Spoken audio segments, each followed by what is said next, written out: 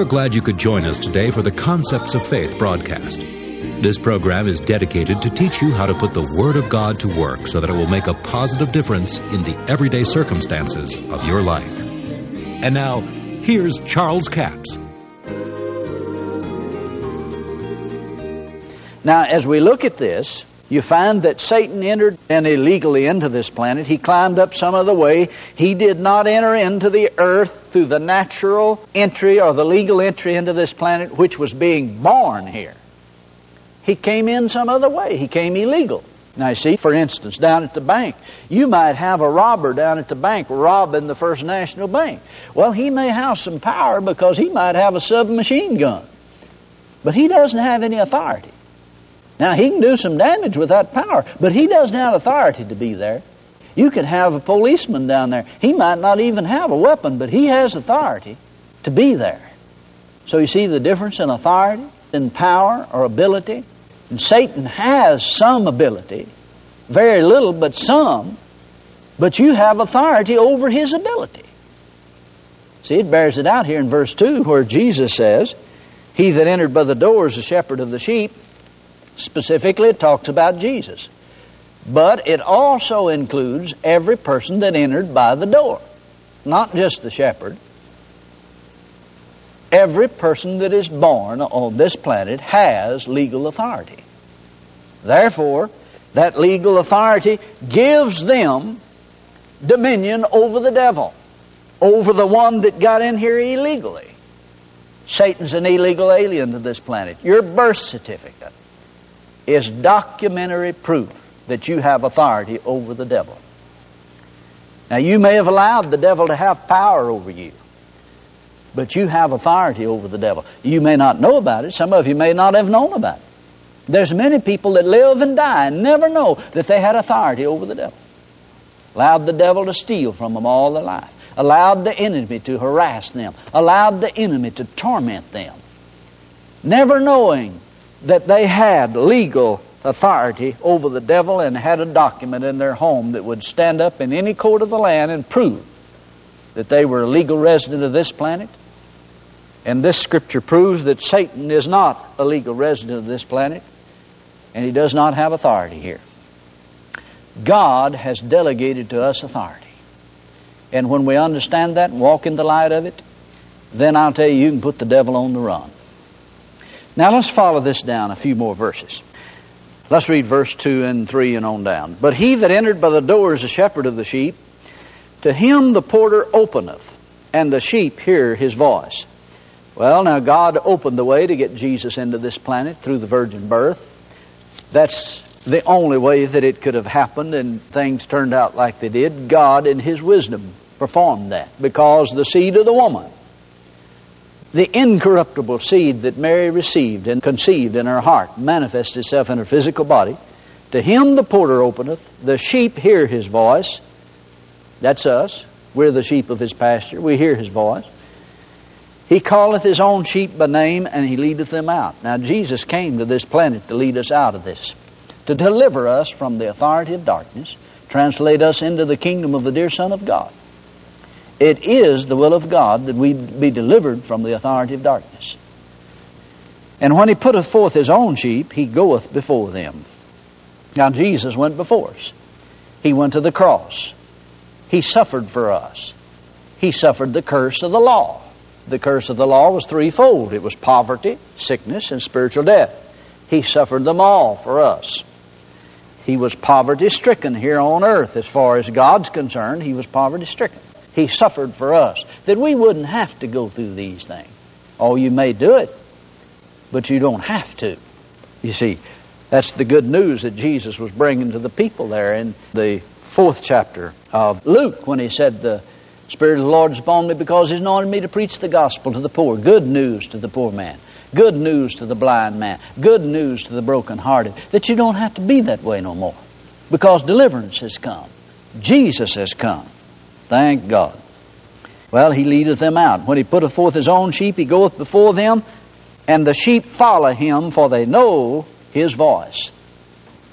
Several years ago, I was saying to the Lord, "Now, Lord, I know you said in your word that The sheep know your voice, but I said, I don't know your voice. Sometimes I don't know what you're saying. And he said, well, faith cometh by hearing, and hearing by the word of God. So he said, if you quote this scripture long enough, you'll begin to hear my voice. Now, you know, that's a little ridiculous anyway. Have you ever been carrying on a conversation with the Lord and telling him you didn't hear his voice?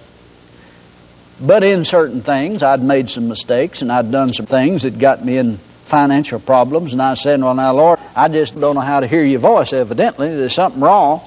And he said, well, if you will confess that you do hear the voice of the Good Shepherd, and the voice of a stranger you will not follow, and confess that the Spirit of truth that abides within you teaches you all things and guides you into all truths, and that you have perfect knowledge of every situation, every circumstance of life, and continue to confess that, build it into your spirit till faith comes for it, then he said you'll always hear my voice.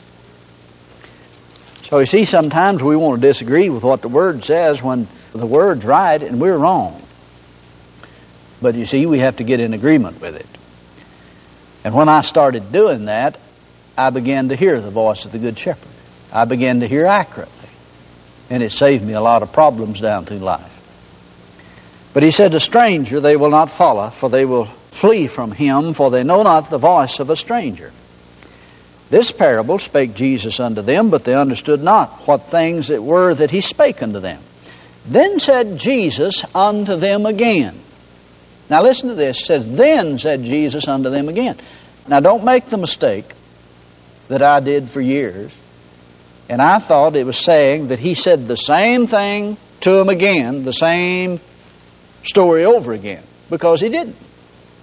You see, I've always looked at it and said, he entered in by the door, and then verse 7 says, I am the door, and I thought he was saying the same thing, and I got confused about it. Because how could he be saying the same thing? When one place he says he entered in by the door, and the other place he became the door. Now, either he entered in by the door or he became the door. He couldn't have, it got me all confused because I didn't understand what he was saying.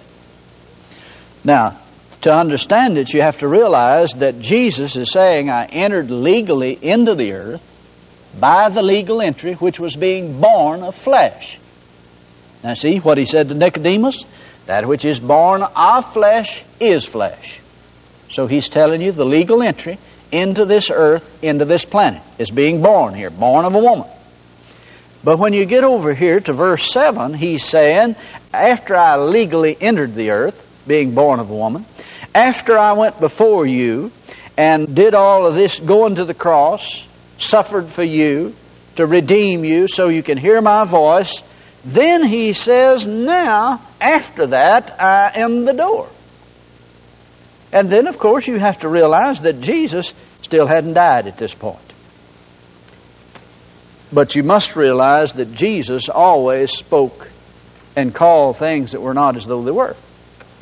He spoke in past tense. Now, if you'll understand that and get a hold of that, it'll help you understand the Bible. Because many people are confused because they don't understand the way, or didn't understand the way Jesus taught. That's the reason Jesus was always in trouble with the Jews and with other people. They didn't understand him. Now, if you want to know some more indication of what I'm talking about, if you read the 17th chapter of John, where Jesus is praying. If you take what he says literally, then you're really going to be confused. Because, you see, he's speaking of things as though they are already done when they were not done. And if you grasp this truth, it'll help you tremendously in understanding all of Jesus' ministry. For instance, let me point out just a few of the things, just mentally. We'll not take time to turn to all of them. But Jesus said there in the 17th chapter of John, he said, Father, I have finished the work that you gave me to do. Now I want you to remember, he's praying to his Father God. He lifted up his eyes and he's looking to heaven. And he said, Father, I've finished the works that you gave me to do. Now what are you going to do with a guy like that? I mean, here Jesus is, he hadn't even died yet. He hadn't suffered the cross. He hadn't gone to the grave. He hadn't resurrected from the dead. And here he's saying, I've already done it all. I finished it. Well, he's speaking as though it were already true. He's speaking as though it were already done. He's calling things that were not as though they were. If you grasp this truth about Jesus' ministry, it'll help you understand the things that Jesus said. Many of the things that he said was not true at the point that he said it, as far as physically being manifest. Because just a little further on there in the 17th chapter, Jesus said, "Father, I am no more in this world." Now, what do you think the disciples thought and the others standing around there listening to Jesus pray? Now, if there's ever a time that a man ought to tell the truth, it's when he's praying. And here he is, he's looking up to heaven, he's talking to the Father, and he said, "Father, I'm no more in this world." And they're looking at him eyeball to eyeball. I mean, he's right there, they're looking at him, and he said, "I'm not in this world." But physically, he was in this world. What's he doing? Is he playing make-believe? No, he's calling things that are not, as though they were. He's speaking in past tense. This is very important to you understanding the ministry of Jesus, because he did it all through his ministry. Not just in this situation, he did it all through his ministry. God bless you. We do appreciate you joining us for the Concepts of Faith broadcast today. Now, all of this week, our CD offer number 7411. It's 4 CDs for $29 plus $5 postage and handling, a total of $34. It's entitled The Authority Series. This is a comprehensive teaching on authority. If we don't understand our authority, it's obvious we're not going to operate in the authority that God has given us. Born-again believers have authority to use the name of Jesus. And I'll tell you, it'll get you down the road toward destroying the works of the devil when you understand you have authority to use his name. That name is above every name.